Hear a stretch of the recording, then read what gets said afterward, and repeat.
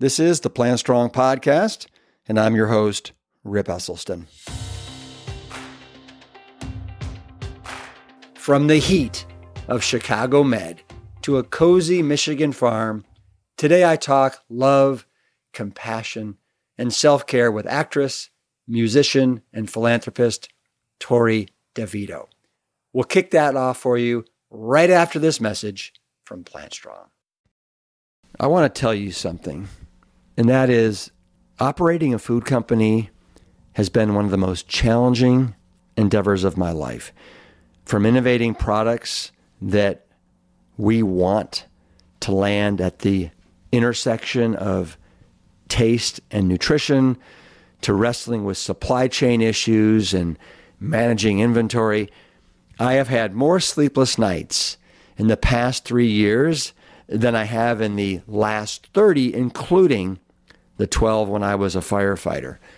But no one tells you that food is hard. But I also want to say, it's because of each of you that we continue to get in the trenches day after day after day. It's in our core values to keep at it, knowing that we are filling a giant void in the market with products that you can't find anywhere else. And this makes it easier for us to climb out of bed each day. I want to thank you for your patience. We are anxiously awaiting the return of our organic pancake and waffle mixes, and we're excited to announce that our Plant Strong milks will be available online later this week, followed soon thereafter by the return of our exciting new burger mixes. Our goal is to be your reliable and trustworthy partner for all things Plant Strong, allowing you to stock up on healthy meals that you can make and enjoy in minutes while still managing your busy lives. I appreciate each and every one of you and want you to know that the effort will be worth it once more brands start to care about the integrity of the nutrition that they're putting into their products. Thank you so much for your support, and please stay tuned for exciting updates at plantstrong.com. Last fall, I had the privilege of interviewing actress, philanthropist, and activist Torrey DeVitto on the Plant Strong podcast. This was right smack dab in the middle of the actors' strike, so we weren't able to bring you this conversation until now, and it was worth the wait. Many of you know Torrey from her 6 years on the TV show Chicago Med, playing Dr. Natalie Manning, but these days, she also spends a tremendous amount of time advocating for causes that encourage more compassion and conscientious living. Torrey is a self-proclaimed Jill of all trades. Her father, Liberty DeVitto, is the longtime drummer for Billy Joel, so it's little surprise that music was her first passion, excelling in the violin at age 6. In addition to being a touring musician and actress, Torrey is also a dancer and a model where she works to promote eco-friendly fashion and makeup. These days, though, you're more than likely to find her on her farm in Michigan, hanging with her new fiancé and having the occasional sloth day, which we definitely all need more of from time to time. I really enjoyed getting to know Torrey, and I think you will too.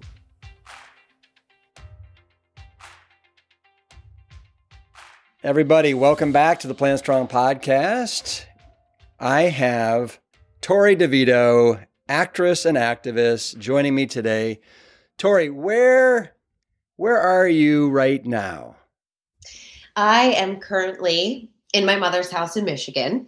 I have a farm in Michigan that gets zero Wi-Fi. I mean, maybe not zero, but it gets very minimal Wi-Fi, and it doesn't support any type of video stuff. So every time I have a work thing, I have to come to my mom's house. Oh, well, what a great excuse to visit your mom. Right? Exactly. Although she's out of town right now, so I get the house to myself. And so why is it you don't have Wi-Fi at your farm? Is it like out in the boonies, or is it? Yes. Yes. I live in the middle of nowhere. Uh-huh. Nowhere. At night, it's pitch black. There's no street lights anywhere. I live in the start of pretty much every horror movie. Wow. So it's very so it's very intentional that you live out away from civilization and you have beautiful night skies and limited Wi-Fi. That's great. Absolutely. I love it. I love it so much. Well, so I think it's appropriate too that you're at your mother's house because in getting to know you through, Instagram and some other things, it seems like your mother is absolutely like you love her to the moon and back. I do. Yeah, I do. yeah. And you say things like, she is light, she is sparkle, she is comfort, she is love. So like, what is it about your mom that makes her all those things? I don't know. It's just her essence. My mother, when she walks into a room, she lights up the entire room. And I know people say that, but I mean, she brings out so much joy in people. I think one of my favorite things about my mom too is she's just the least judgmental person I've ever known. I always felt, even growing up, I could tell her anything. I felt like I could bring her anywhere. I could introduce her to anyone. And she's always very inclusive and inviting. And she treats every single person the same. And she always wants people to feel included. And she's just she's like, has so much love to give and so much compassion. And I mean, don't get me wrong. She's my mom. She could drive me crazy. But there's so many things about her that I'm like, oh man, like, if I'm ever gifted to being a mom, like I just hope I have like half of that in me, because what a great thing to grow up around. Well, it sounds like you've instilled a lot of those values and they're very important to you, not being non-judgmental and kind of leaning into love, which you say is super important to you. So, what a great gift that your mother has given you. Yeah. And you've got two sisters that are super important in your life too, right? Like 3 sisters, actually. You have 3 sisters. Yes. Wow. The other one doesn't make such a thing on my social media because she's 6. And so I definitely try to keep kids off my Instagram, or if I have it on there, I'll put a little sticker on their face. But I have an older sister, Devin, and a little sister, Marielle, and then my baby sister, May. And I'm so close to all 3 of them. I adore them. We're very tight knit. Yeah. And then your father, Liberty, seems like an absolute hoot and has been an important part of your life as well. And just what I was able to see, it seems like he's got an incredible sense of humor, doesn't take life too seriously. Yeah. Yeah, Dad is definitely the jokester in the family for sure. I feel like when me and my sisters get around my dad, it's just constant laughter. I feel like we even deal with hardship kind of through making jokes that maybe other families might find inappropriate, but ours, that's how we communicate when our dad's involved. And he really, like, growing up with him, he always instilled, like, I feel like my work ethic definitely came from the influence of my dad, and my dad too. One of the things I noticed even as a young kid and throughout my adult years, even with people that would come up to my dad and, fans or whatever, he always treated every single person the same. And he's very personable and he's very kind to people. He never had like any type of diva attitude or anything with his job or his career. And I loved that. And my dad always instilled in me when I started working, like, how important it is how you treat your crew. Like, you know what I mean? Like, it's just as important how you treat them as it is your other co-stars. And so I was really grateful for that perspective, especially getting in a business where you can have your mind get so skewed and so many people's egos can get inflated so easily. I feel like both my parents gave me like a very like firm grounding to kind of catapult off of. So people understand what you're talking about with your father. What was his career? My dad's a drummer. He drummed with Billy Joel for 30 years. So grew up on tour and, just traveling around with him. But yeah, so that's what I was referencing to. Yeah. And are your parents still together or did they separate? No, they separated when I was 19. Both of them have been with their partners that they're with now since pretty much around then. So I love my stepdad. My dad's wife is great. She obviously gave me my newest little sister who I adore. So Yeah. all is good.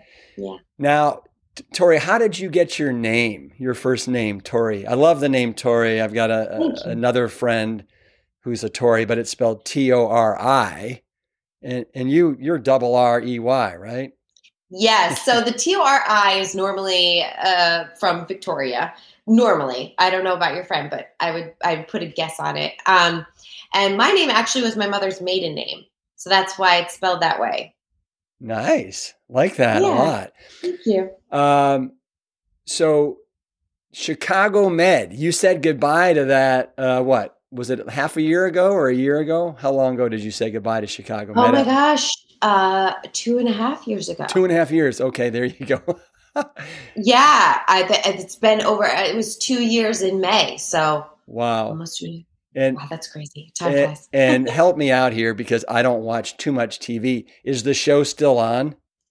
Yes, it is. It is. It is. And so did you just feel after 6 years it was time to move on? New challenges? Yeah, quite candidly, I loved that job so much. I feel like it was a first for me in so many different ways. I feel like it was took me out of the teen world that I had been in for so long that I loved, but I was ready to kind of transfer into this adult realm of people watching and stuff. And I loved my co-stars, and it just was such a great experience. But after 6 years and my contract was up, I started, thinking, I was like, okay, I really, it's so, we film 10 months out of the year. And I was like, I really would love to start a family. I would love to do all these other things. I still, you don't really become an actor for stability, which I was so grateful to have stability for 6 years. But I was like, there's so much more I want to do. I want to try on so many different more hats. And like I said, I want to start a family. And I was like, I don't know how I'm even going to meet anybody sitting on set 10 months out of the year. Like maybe it's time to kind of step off and see what's next, see what the universe has in store for me. So. Wow. And so do you miss in any way Dr. Natalie Manning? I do. I miss her so much. I got to come back the end. Oh, was it this year? Oh my gosh, I think, was that a year ago? No, it was this year. Yeah. Yes, this May. I came for the end of this season because Nick Gelfus was leaving the show. So I was a part of his leaving. And it was so nice to put her shoes back on. I mean, I feel like Natalie was such a huge part of me that she'll always, I'll always have a huge place in my heart for her. I loved that character. So yeah, of course I miss it. And I miss some people I got so close to working with, but yeah. Well, I mean, one of the things, so you're a huge advocate for things that are near and dear to you. And one of the things you're an advocate for is, tell me if this is, accurate, is women. Yeah. Right. And independence and women and the power that is inherent in women and the femininity. So I would imagine that when you got cast as Dr. Natalie Manning, I mean, that's pretty cool, pretty, powerful doctor role. Was that something you saw coming, or are they like, you know what, we want you to be a doctor? And you're like, yeah. I didn't see it coming. I went in for the audition, but I remembered, and I would say probably 90% of the roles that I've booked, I've gone into the auditions knowing deep in my gut, nobody can do this better than me. Yeah. And I know that sounds really arrogant, but just knowing that this role is so made for me, nobody else could play it like me because she's meant to be with me. I could just feel it. And I felt that way when I walked in there, and I only did one audition, And I felt so good about it. And the thing that I loved about her so much, and I didn't even realize at the time was running in tandem with my life. I am such an advocate for women's rights. And, I just am such an advocate in general for, people just being who they want to be. And I feel like there's this thing going on with female roles right now where it's like she's either seen as like written as weak, or it's like she has to be this tough, like, powerful woman. And I feel like the nuance of compassion and kindness being part of that power that some women inhabit is being left out. And I feel like that's something that I really fight for, even in my advocacy work. It's like we don't have to bang down every door. Like if you look at the Jane Goodalls and the Ruth Bader Ginsburg, they had this compassion to them that was so powerful. And I feel like that's getting lost a little bit. So when I had the opportunity to play Natalie, she had so much compassion to her as this powerful doctor, single mom, widow, that I feel really honored to get to portray that, because I felt like, oh, cool. Like, I feel like this is very in line with me. Well, love all that. Was it hard sometimes to learn all these kind of scientific medical terms like this super caucus, blah, blah, blah, blah, blah, Yeah. Okay. Yeah. The whole first season, I feel like I would either go in and at least once a day start sweating profusely, just like being like, oh my God, I can't get this out. Or I wish we had a gag reel, because it was so hilarious. And it's really hard, because once you get stuck on a word, it's really hard to like get your mind out of it and actually get it right. But I will say, I feel like it became easier for me, and I attribute that to being raised playing classical music, because I think that my ear is trained to hear like rhythm and patterns, and a lot of those words are like rhythm and patterns. And so I feel like that really worked in my favor. My mom also likes to say the first play I ever did when I was 17 in Orlando was called Eleemosynary.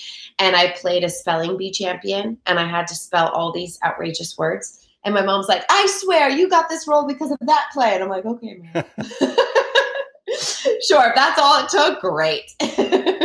Now, have your parents always been 100% supportive of your career paths, modeling, acting, and all that? Yeah, they were. I asked my parents if I could start playing violin when I was 6. And they were so supportive of that. My mom drove me, all the time to my lessons, and they took me to competitions, like all the things I wanted to do. And they pushed me when I would get frustrated, but never made it that if I didn't want to do it, I didn't have to. And that's what I kind of love. Everything I chose to do was my request and my choice. I think sometimes in the arts, it gets tricky with kids. I've seen a lot of kids get pushed into it, and I don't know that that's the best route, just personally. I think, but when you pick something and you're passionate about it, and then you have your family that support you, I think that's something's really special about that. And also when I got into modeling, I remember there were some people around saying like, oh, you should get her into modeling, blah, blah, blah. And my parents were hesitant, and they kind of decided together, like, okay, we'll let her do it, but not until she can drive herself to her castings, which I thought was a great place. I'm really actually happy that they didn't allow me to start any younger. So. And you started your modeling career, was it in Japan or no, before that? No, before that. So I started, the first place I started, actually, they sent me for a summer to Chicago with Ford models in Chicago. And then the next summer, I was 16, they sent me to Ford Models in Miami. And then when I was 17, they sent me for a summer to Japan. Now, so did you do the filming of Chicago Med in Chicago or in LA or in Chicago? Chicago. Really? Yes. Wow. I spent 7 years in Chicago, which right now I'm only a 2-hour drive still from Chicago. And because I was there for so long and it was the most recent place I was, I feel like the majority of my friends are actually in Chicago. So I drive in and out still. I love that city. It's a great city. Yeah. I just want to ask you, because it seems like what you've done with your life, playing violin at 6, being a model, going into acting, being an advocate, speaking your mind for the things that are important to you requires a lot of courage. And I'm wondering, where do you think you got that foundation of courage to go after kind of your dreams and to speak your mind? I do think I had the luck of growing up in a very artsy household. Not only was my dad into music, but, my mom was always painting or mosaicing, and she could play the piano, and she used to teach ballet when she was younger. And so I almost think that if I told my parents, hey, I'm going to go to med school, they would have been like, what? So growing up in the environment that so supports what you want to do, and you just see it around you. I think it was so normalized to me. I mean, I grew up by, seeing Billy Joel all the time, and my mom's best friends with Stevie Nicks. So I saw that this dream of doing what you love is so possible on such a grand stage. That seeing that kind of normalized it for me, because I was like, they're just people. Like, that's like, Aunt Stevie. Like, of course, if she can do it, I can do it. Do you know what I mean? But I don't think that sometimes maybe other people who don't know her would say, well, if Stevie Nicks can do it, I can do it. Do you know what I mean? They'd be like, maybe the opposite. But I think growing up in that environment, like, gave me the confidence to be like, well, yeah, this is obvious. Like, if I work hard enough. And that's another thing. I always felt like I said, my dad really instilled work ethic in me. So it's not like I ever thought anything was owed to me, or I didn't go into it like, oh, I'm just going to do this, I'm just going to show up. Like, I worked my ass off. Do you know what I mean? And so I felt like, well, at the very bare minimum, at least I'll book a role at some point. Like, my work ethic alone has got to get me somewhere.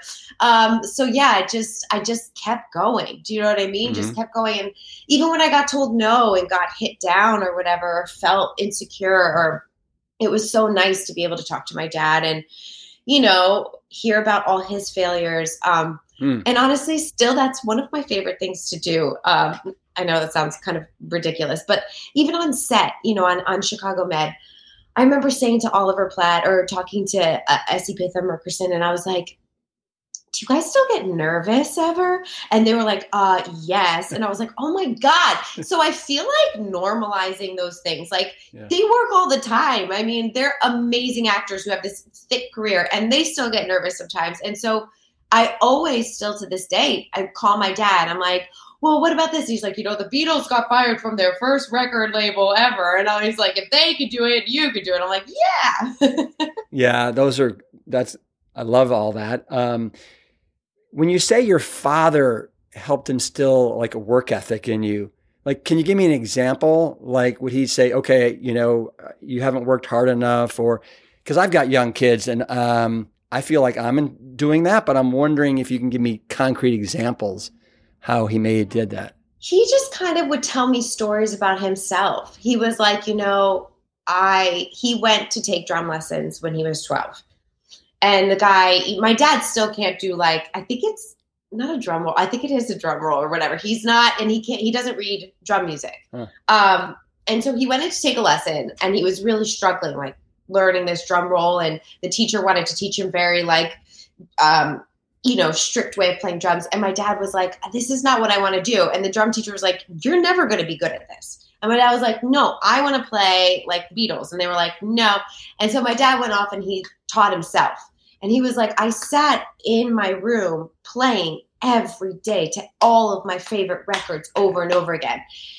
And so he would never say to me, like, you're not working hard enough. But he'd be like, listen, Tor, if you love something, you do it, and it's going to frustrate you, and you got to keep doing and keep practicing and keep practicing. He just instilled that kind of like immersing yourself in what you love. And so watching him in that way at first was kind of intimidating when I started my career, because I learned very early on, I am a bit of a jack of all trades, and I feel like my dad is a master of his craft. And I don't think I'll quite ever be a master of anything I do, because I like to dabble too much in so many things. And so I remember thinking like, oh my God, I will never be that. But then I realized that's okay, because I'm not my dad. But having that work ethic of, I never showed up not knowing my lines. I always show up on time. You know what I mean? If I can't get something, I practice it and I practice it until it is in my head. I do cancel birthday parties if I find out I have a really important audition the next day. Do you know what I mean? Like stuff like that. Like he told me very early on too. He's like, if you really love this, you're going to be the one that's not going to be able to show up, and people aren't going to be happy about that. And if you're not okay with that, then you have to ask yourself that now. He's like, but are you okay being the one that doesn't show up to birthday parties or holidays and everybody's saying, oh, Torrey's never here, Torrey's never here. And I was like, yeah. And then I realized he was right. Like, I'm always the one that's like, I'm sorry, guys, I can't come. I just booked a job. I'm sorry, guys, I can't come. And I feel like right now, for the first time in my life, that's kind of what was my decision of kind of moving on from the last show I was on, because I was like, okay, maybe I kind of want to show up a little bit more now that I'm at this age and this stage of my life. But I felt like hearing those stories and kind of understanding what I was getting myself into, if I really wanted to do this, helped me create that work ethic. Those are great examples. Thank you for sharing those. You mentioned that, so you were a jack of all trades, kind of not really a master of any, but you like to dabble in things. Yeah. Like what are some things you're dabbling in right now? Oh my gosh. I'm always dabbling in something. Like I just started taking Spanish classes again yesterday. You know what I mean? Or that like 1 month it's like writing. I'll wake up and I write every single day. And then I'm like, oh, okay, moving on. And then the next minute I'm like, oh, you know what? I really want to take piano lessons. I never really took them seriously as a kid. And that's what I want to do now. Okay, I'm going to find a great piano teacher. And then I'll do that for 3 months. And I'll be like, okay, well, blah, blah. It looks like I'm like, luckily acting really stuck, and so did violin. But with everything else, I'm just kind of like, it's like little buzzards everywhere. I'm like, ooh, I want to learn this new thing, you know. And even in like the spiritual realm, I'm like, oh, I'm going to take this course on Akashic Records. Oh, now I want to learn how to read tarot cards. Oh, now I want to get certified for Reiki. Oh, now I want to do this. And it's like, focus, Torrey, focus. That sounds really nice. It does. You seem to absolutely adore traveling and going into different cultures. Is that something that's really important to you? Yeah. And it's so funny. I feel like for the first time in my life, like even that is kind of taking a change. Like I just went to Spain with my fiance for one of his friends' weddings, and I had such a great time. But I even told him, like, now that I have the farm here and, you know, I want to start a family and all those things, like I don't really have that travel bug right now, but I'm so grateful that I spent the last 20 years just traveling the world, traveling the States, like just going everywhere. And right now I'm kind of feeling this bug to just like be still and focus on the animals and my personal life. And, you know, obviously I want to work still, but I want to do something really special. So whatever that's going to come up. Luckily for me, I feel like I get best of both worlds, because I get to, like, when I'm home, I get to be home. And then when I work, I get to go to sometimes really cool places. Sometimes, you know, you're in the middle of nowhere, but for the most part, but I even love middle of nowhere things. I mean, look where I live, but yeah. So. Well, tell me this, because you've been to a lot of places in the last several years, from, you know, Jerusalem to Greece to Spain, Vietnam. Does one of them stick out in particular as far as like something you did, or? Gosh, I mean, most recently, I think Jerusalem was so incredible because I didn't know what to expect. And we got invited. I took one of my best friends, Marina, and we got invited to, you know, sit at a rabbi's house and have conversation and dinner. And I'm not Jewish, so it was just really beautiful. And I immersed myself in a culture and a place that was never on a list of like places I thought I would go to, or, you know, somewhere I was like, I want to go to Israel. So going there, it blew my mind. It also blew out a lot of preconceived notions that I had about it. Like I thought, you know, what's it going to be like being a woman going to Israel? I didn't know. And it was just it was so incredible. It just kind of blew me away, I think, because it was unexpected, and the people were so lovely. But even Vietnam, I mean, that was an experience too. And I mean, my all-time favorite, I've always resonated deeply with France. So anytime I get the opportunity to go to France, I feel like if past lives exist, I've definitely had a past life there at some point because I feel very connected to France. And, I've gotten to go see meet family that we still have in Italy. That was such a beautiful experience. So yeah, I feel really lucky in the travel department. I saw a post that you did when you were in Vietnam. You went down into these tunnels. Oh yeah.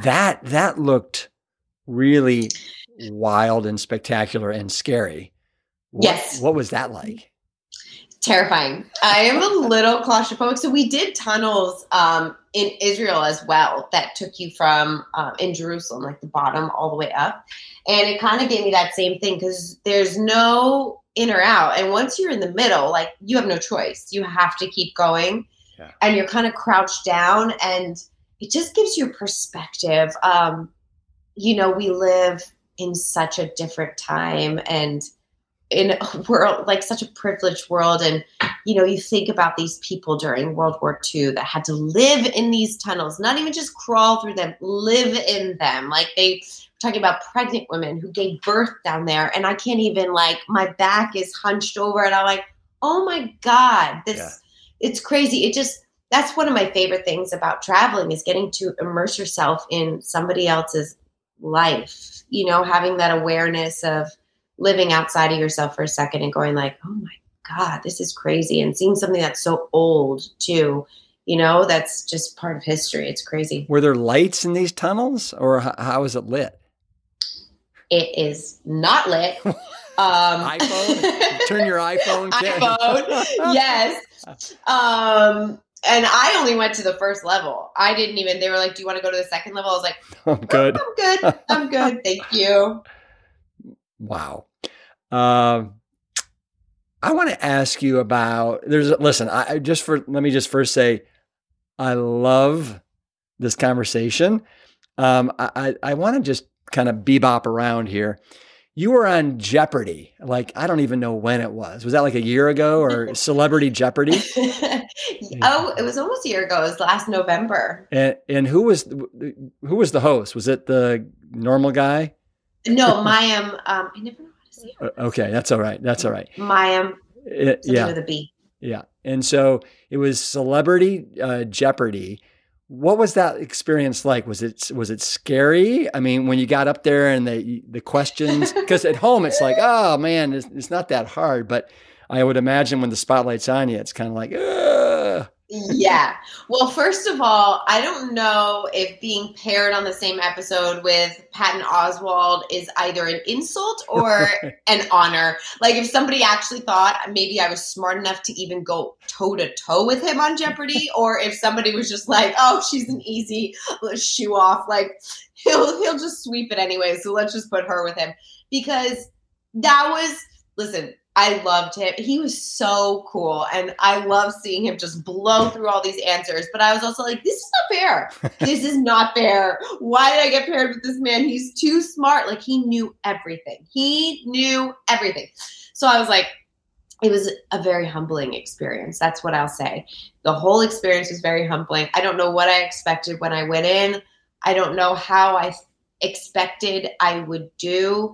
I know I ended in the positives, so that was a win.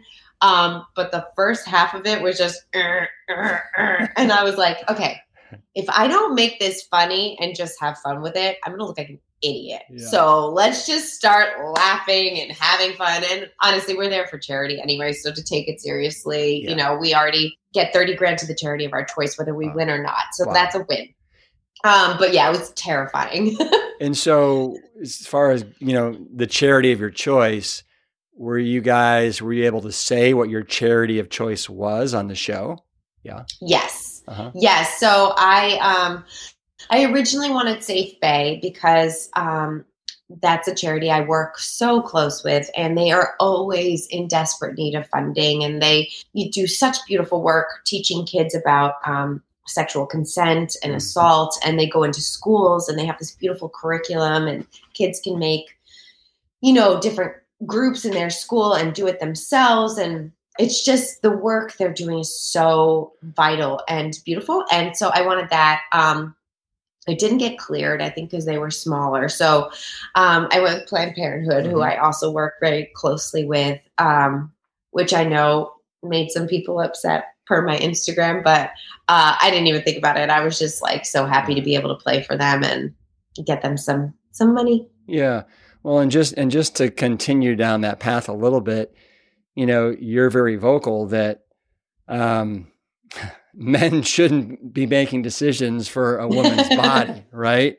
Which I also think is so absolutely ludicrous. It just is so, frankly, ass backwards. Yeah, I completely agree. Well, that's the problem with all of this stuff. I feel like all of it is ass backwards. If you really think about it, it's like the hypocrisy that goes on in this space is mind blowing. It's like you want to take away the right to choose, but then when the baby's born, there's no support. There's no, like, it's just hands washed then. And, the fact that we're not thinking beyond just a woman's right to choose, the fact that there was a 10-year-old in Texas that could not get an abortion after she was raped is so mind blowing. And I'm like, how is that not protecting a life that's here? You know what I mean? A 10-year-old, no 10-year-old should have to give birth. That's insane.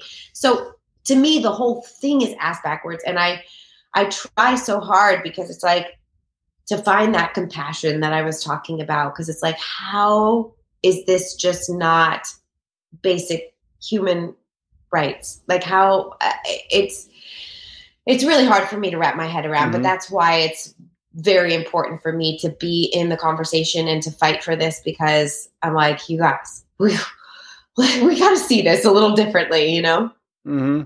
Well, to me, it just seems so basic and so obvious. And right. Yeah, so it is frustrating. But so thank you for doing what you're doing in that department.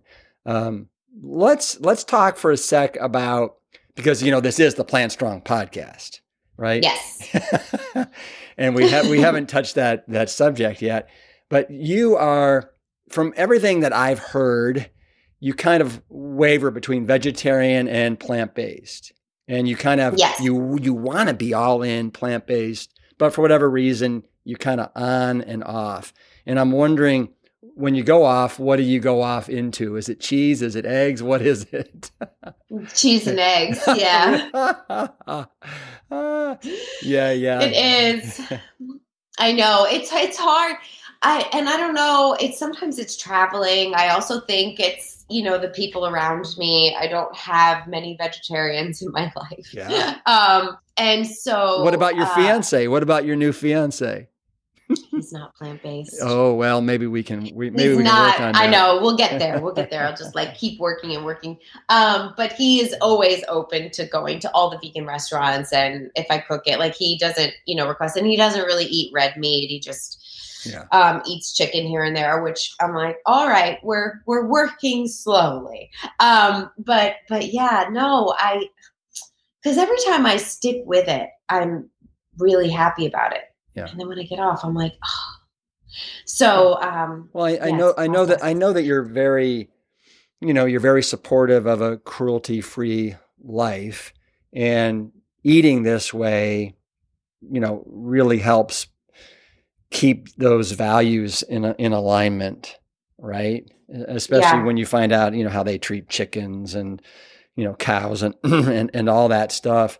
And cheese. Yeah, it's funny how, once you understand all the things that are wrong with cheese, from, the casomorphines, the saturated fat, the, the salt, all the things that make it kind of like a low-level type opiate. You love cheese, but it doesn't love you back. No doubt about it. Totally. I don't think it loves anybody back. It's like everybody I know has an issue after they eat cheese. And for me too, I could feel it in my joints. I get really stiff. And I'm like, Yeah. So yeah, there's something I tell people. I go, cheese is such a concentrated source of calories and everything else. So just to put it into perspective, for you and our listeners. So one glass of whole milk is about 150 calories. If you were to take, let's say, cheddar cheese and melt it down and you get an 8-ounce glass of cheddar cheese, that would be 960 calories. Oh my God. So almost 6.5 times the amount of calories as that are in whole milk. And not to mention the amount of saturated fat, the amount of problematic animal protein. It just, the list goes on. And there's another thing that's in there, Torrey, called casein. And you know what casein is? I've heard of it, okay. But I don't know exactly. So casein is basically, it's a type of protein that's in all dairy products. And it represents 86% of the protein in cow's milk. The other 14% comes from whey. So you got casein and whey. Those are the two proteins in cow's milk. And it's a growth accelerator.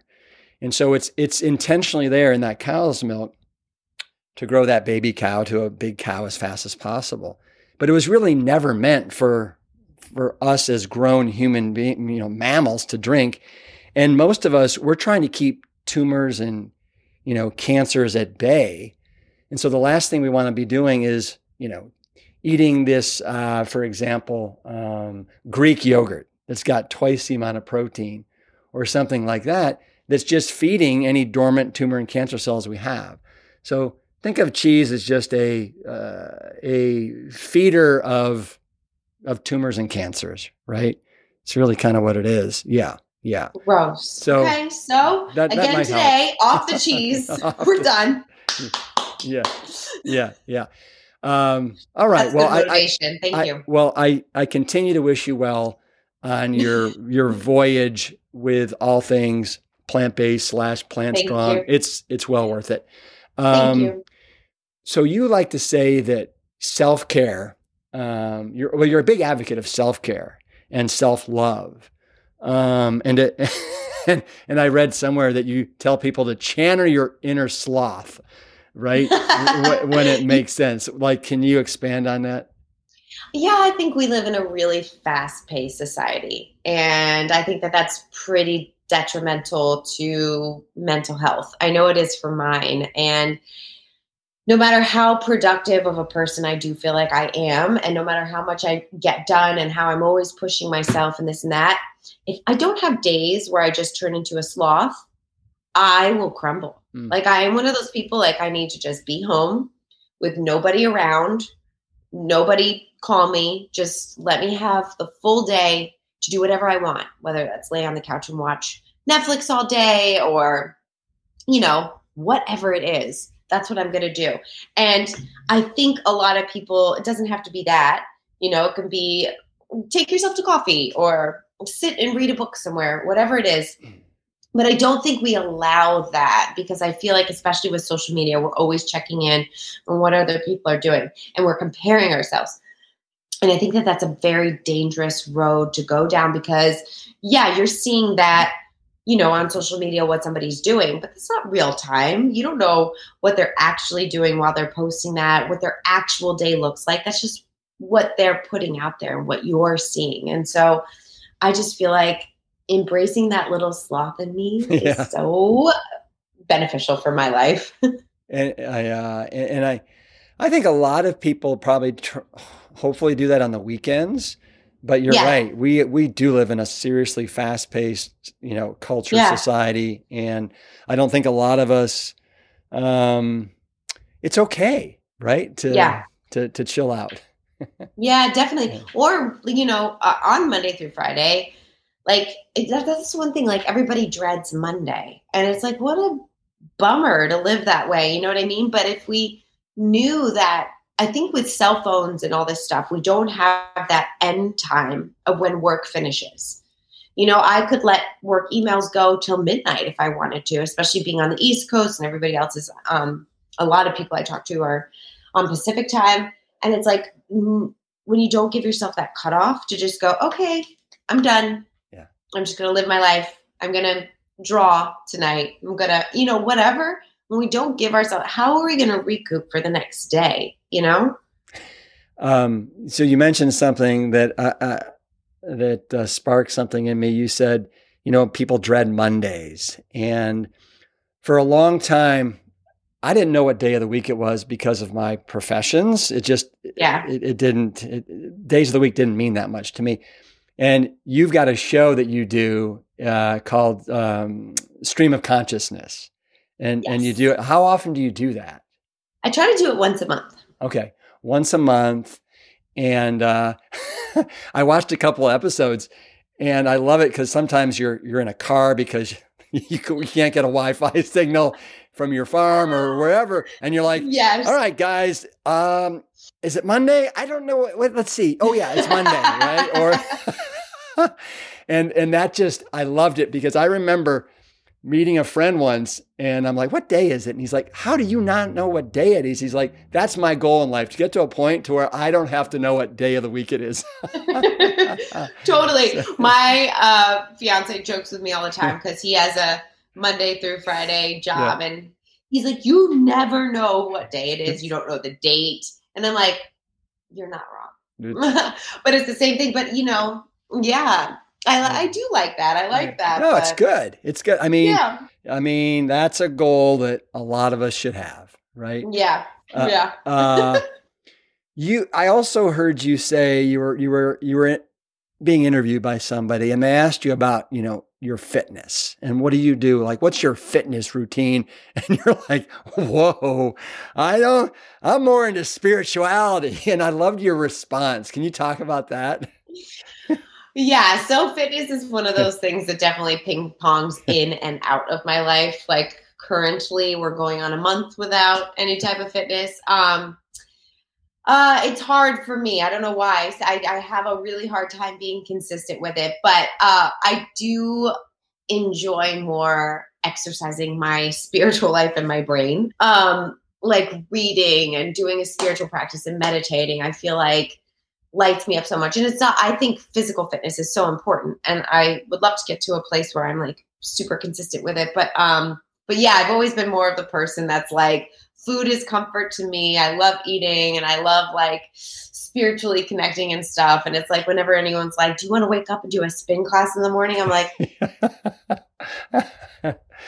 no, I'm good. Yeah. Well, what about your new fiance? Didn't he just propose to you recently? Yes, a month ago. Wow. So huge congrats on that. Thank you. And you know what I love about, and thank you for sharing some of that on your Instagram, but I love that he proposed to you and you were wearing shorts and your goat boots. That is so perfect. Oh my gosh. So I was perfect. wearing my pajamas. Yeah. Okay. Yes. Even better. I was having a sloth day and I was kind of being cranky that day too, which I was like, if I were him, I would have been like, I'm waiting another day. She is not in the best mood. But he was like, nope, this is how I love her. And she's not in a great mood. I don't care. And I was like, oh, it made me feel so much like warmer that, even though I was being that way, he still followed through with his idea.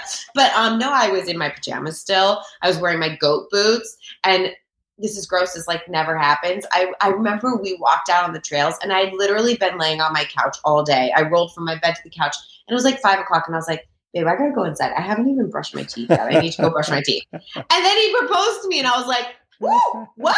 No, Yeah, big kiss. Yeah, I was like, And did you see it coming or was it a complete surprise? It was a complete surprise. I mean, we had obviously talked about wanting to get married, so he knew we were both on the same page. I had no idea what was happening then, though. Wow. At all. Wow. What do you have any advice or recommendations for people in relationships? Because the relationships are tricky, right? They are hard. And I'm just wondering if you have anything for anybody. Oh my gosh. I mean, relationships have always been very hard for me. I've not really been in the best relationships. I've always found myself in challenging situations. And I think the one thing, actually, one of my friends said this to me, and actually my older sister said this to me too. And because multiple friends and my sister said it to me, I kind of took it to heart and thought, I never thought this about myself, but it must be true. They said, like, I love your capacity of never giving up on love, no matter what you've been through. And I'm like, yeah, I never did. And I think that we could so easily get hurt and go into a shell and become hardened. And I think the one perspective that I hold so true to is if somebody hurts me, it's more about them than it is me, or it's all about them. Do you know what I mean? The way somebody treats you is just a reflection of how they feel about themselves and the damage that they carry. And so I've learned to not take very hurtful situations personally. And I think because of that, has enabled me to be able to move on and to still open myself to love and not close off, because I don't get hurt and go, everybody's going to be like that. Like, I'm done. I always go, okay, that is a very damaged person. I send them love. I hope they find what they're looking for, but I'm not going to put myself in this situation anymore. So I think, like, just don't shut yourself off. And also in relationships, I think we're so quick to want to walk away. And I think the truth is we come with so much from our childhood, from past relationships, from friendships. We all come with so much hurt and so much damage and so much love. But those bad parts, I feel like romantic relationships are the places where those wounds are going to get stepped on the most. And to have and to be a compassionate partner that, as long as you're not being abused or, any of that stuff, being cheated on or something, to have the compassion to go, okay, I see this wound in you. I love you. I want to work on it. How can we move forward in a very constructive way? Like, I see human flaws very beautiful. Mm-hmm. And I think being able to see that in your partner and go, okay, you're acting this way because you're hurt about something. So let's get to the root of this together. And I love you enough that I want to do this with you. My fiance does that with me. And he's the first person that's ever done that. Like, even at my worst, he's so willing to just be there and listen and try to understand what I'm saying, and always wants to find a solution. Like, I never feel like he's shutting me out. I never feel like he's going, that's just not true about anything I feel. He's like, okay, I can see you feel that way. Let's figure out why. And I feel like he leaves his ego at the door whenever we get into conversations, hard conversations or arguments. And I feel like leaving your ego at the door when you get into hard conversations is really important. Those were some beautiful sentiments there. That was really good. How did you meet? What did your fiance? What's his name? Is it? It's just fiance. His name is Jared. Jared. How did you meet Jared? My little cousin, who I'm very, very close with, she actually knew him from college. And all my cousins and even my sister went to her senior year of high school with his brother. So my family has known his family since they were younger, but they're all from Michigan. So I never lived in Michigan until now. And she was like, I know this guy, because I wanted to meet somebody in Michigan, but I just didn't know, like, if I'd meet somebody who understands what I do enough, if that would work. I'm like, do I need to meet somebody from LA and New York just so they understand my job? And then in walked Jared, and it was such a great, she did such a great job. Well, again, congrats on that. That's Thank good. you. So I think I saw this somewhere on one of your posts or something, but if you could have any superpower to help change the world, what would it be? Oh, any superpower to help change the world. Oh my gosh. And I can come back to that because I understand that's a big one that I'm laying on you there. Honestly, like, the first thing that came to my mind, as cheesy as it may sound, is just like endless compassion. I feel like if you're able to keep that going, then you can show up for any situation without resentment, without anger, and just be there for the fight all the time. But I feel like once you start losing your compassion, you burn out super quick because you just get so enveloped in the hate and the anger and the injustice. And you're like, like screaming just like wears you out. But if you can show up in those situations with compassion and use that as your springboard, I think that you'd be able to talk to so many leaders and, you know what I mean? Like lead with that and get so much work done, really. Endless compassion. I like that. That is that's a superpower that I don't think enough of us work on and wield. Agreed. Yeah. Agreed. Totally. Are you, because I think you started a book club maybe the beginning of this year or last year. Is there a book that you're reading right now that you would recommend to the Plant Strong audience?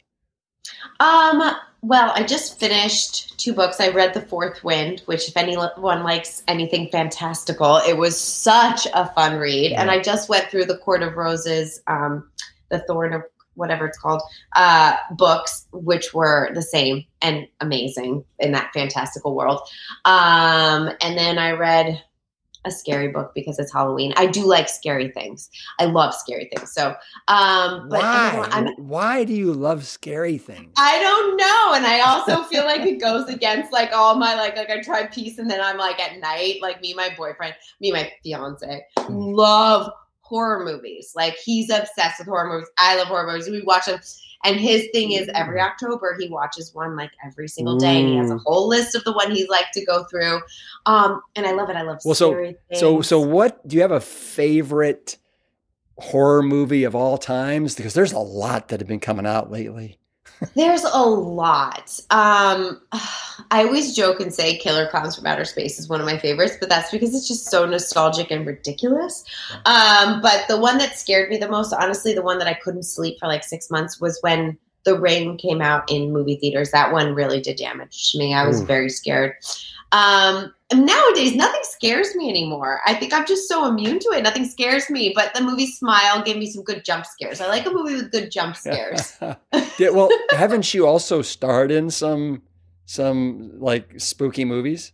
I did. In the beginning of my career, I did some spooky movies. And I was just saying last night, I was like, I want to put that out there. I want to do a really good spooky movie. Do you want to be the one that's scared, or do you want to be the spook? Ooh, I think I'd like to start off as the one scared and then the one that gets possessed and turns into the spook. That would be fun. Well, I feel like I cut you off there because you were talking, I think, about books. Oh, yes, books. Gosh, so I've read so many good ones. Oh, Tomorrow and Tomorrow and Tomorrow. That book was beautiful. I would highly recommend reading that one if nobody's read that one. My stepdad gave me that one. And then actually, I was going to start The 8 Simple Rules of Love by Jay Shetty. Yeah, I thought that one looked like a really sweet read. Yeah. Doesn't he have a podcast? Yeah, he does. Yeah. I think his last book was Think Like a Monk. I think that was his. I didn't read that one, but I'd recommend that. And then, yeah, I like if nobody's read Jitterbug Perfume, I loved that book. Isn't that Tony Robbins? Tom Robbins. Yeah. I love that one too. Yeah. And then also I feel like because it's fall, the book, oh my gosh, Shadow of the Wind by Carlos Ruiz, something. That book is so he's such a beautiful writer and it pulls up so much imagery while you're reading it. It's so beautiful. And I feel like it's a little dark and not scary, but a little dark. And I think it'd be a really beautiful fall read. So let's say it's Sunday and you're in your sloth mood. You're in your coziest place that you can get in your farmhouse. And you decide you've just finished one of your great books, and now you're turning on Netflix because you just don't feel like thinking and working. Is there a show that you're into these days? I'm not currently watching anything right now. What was the last thing we watched? Oh, but Jared and I just finished What was it? It was the one about the woman who helped hide Anne Frank. That show was beautiful. Really, really well done. I enjoyed that a lot. We just finished that. But yeah, I feel like I'm not into a show right now. Yeah. But I want to find something good. There's just so much. Do you know what I mean? There's so much. No, you go there and it's just like, God, they are pumping it out endlessly. The content. Endlessly. I do always recommend to people some good K-drama. That's definitely my favorite genre show. They have some beautiful ones like The King's Affection. Oh, it will gut you, or Crash Landing on You. I'm writing that down beautiful. Right now. King's Affection. Oh my God. Huh. It's so good. So good. Okay. So just a couple more minutes, Torrey, that I want you for. And so do you do a lot of Hallmark movies, or because I saw that you did one and it caught my attention because it's my name, Rip in Time. And what was that? That was fun. It was based off the fable about Rip Van Winkle. And that was a lot of fun. I loved the script. I think the thing I love about Hallmark right now is a lot of the scripts that I've seen. I had to call and be like, wait, are you sure this is Hallmark? They definitely are expanding their work. And I feel the scripts are getting so much richer and frankly, so much better. And I've just really enjoyed it. I did that Rip in Time movie last year. And then I did one called Greek is Love to Me this year. And I got to go film it in Santorini. And I had a blast. And we had this amazing cast. And it was just so much fun. So yeah, I've done a few, but and I've just enjoyed them. Think about this place in my life where it's like, if I like a script and I feel like I could have fun with the character and it's going to be with fun people, then it's like, let's go. I just want to enjoy. Torrey, this has been really, really great. I really appreciate you coming on the Plant Strong podcast and us kind of chewing the kale for a good. That. I do too. I just made that up for the last hour, and I love, some of my big takeaways are endless compassion, leaning into love, and pulling out that sloth on the weekends or when you need to. And then I loved what you said about your father and, how he instilled that work ethic in you just by showing you what hard work looks like and telling you about it. I'd like to end with this. And you also, I love when you said too, that like a real strength that a lot of people don't exhibit is a softness. And so I'm going to read this, and this is something that you wrote, and it's Flower Power. Okay. So here's Torrey. We can do this another way, especially women to women. It's time we allow each other to be whatever it is that we want to be. And for me, I am reclaiming my softness in my mind, body, and spirit. My softness that glides me through my day. My softness that protects me from sharp edges, that dances with joy, and that sets boundaries with loving intentions. Thank you, Torrey. Thank you. Can I get a Plant Strong fist bump on the way out? Boom. I love it. Thank you so much. There were so many beautiful takeaways from that conversation. Never give up on love. See human flaws as something beautiful. And no matter what you happen to be going through, try to lead with compassion, especially with yourself. And of course, I'll add a takeaway to that as well. Always keep it Plant Strong. Thanks so much to all of you for listening and sharing. The Plant Strong podcast team includes Carrie Barrett, Lori Kordowich, and Amy Mackey. If you like what you hear, do us a favor and share the show with your friends and loved ones. You can always leave a 5-star rating and review on Apple Podcasts or Spotify. And while you're there, make sure to hit that follow button so that you never miss an episode. As always, this and every episode is dedicated to my parents, Dr. Caldwell B. Esselstyn Jr. and Ann Cryle Esselstyn. Thanks so much for listening. Do you want to keep up to date with Plan Strong events? Then follow us on Instagram at GoPlanStrong, or you can follow me at Rip Esselstyn.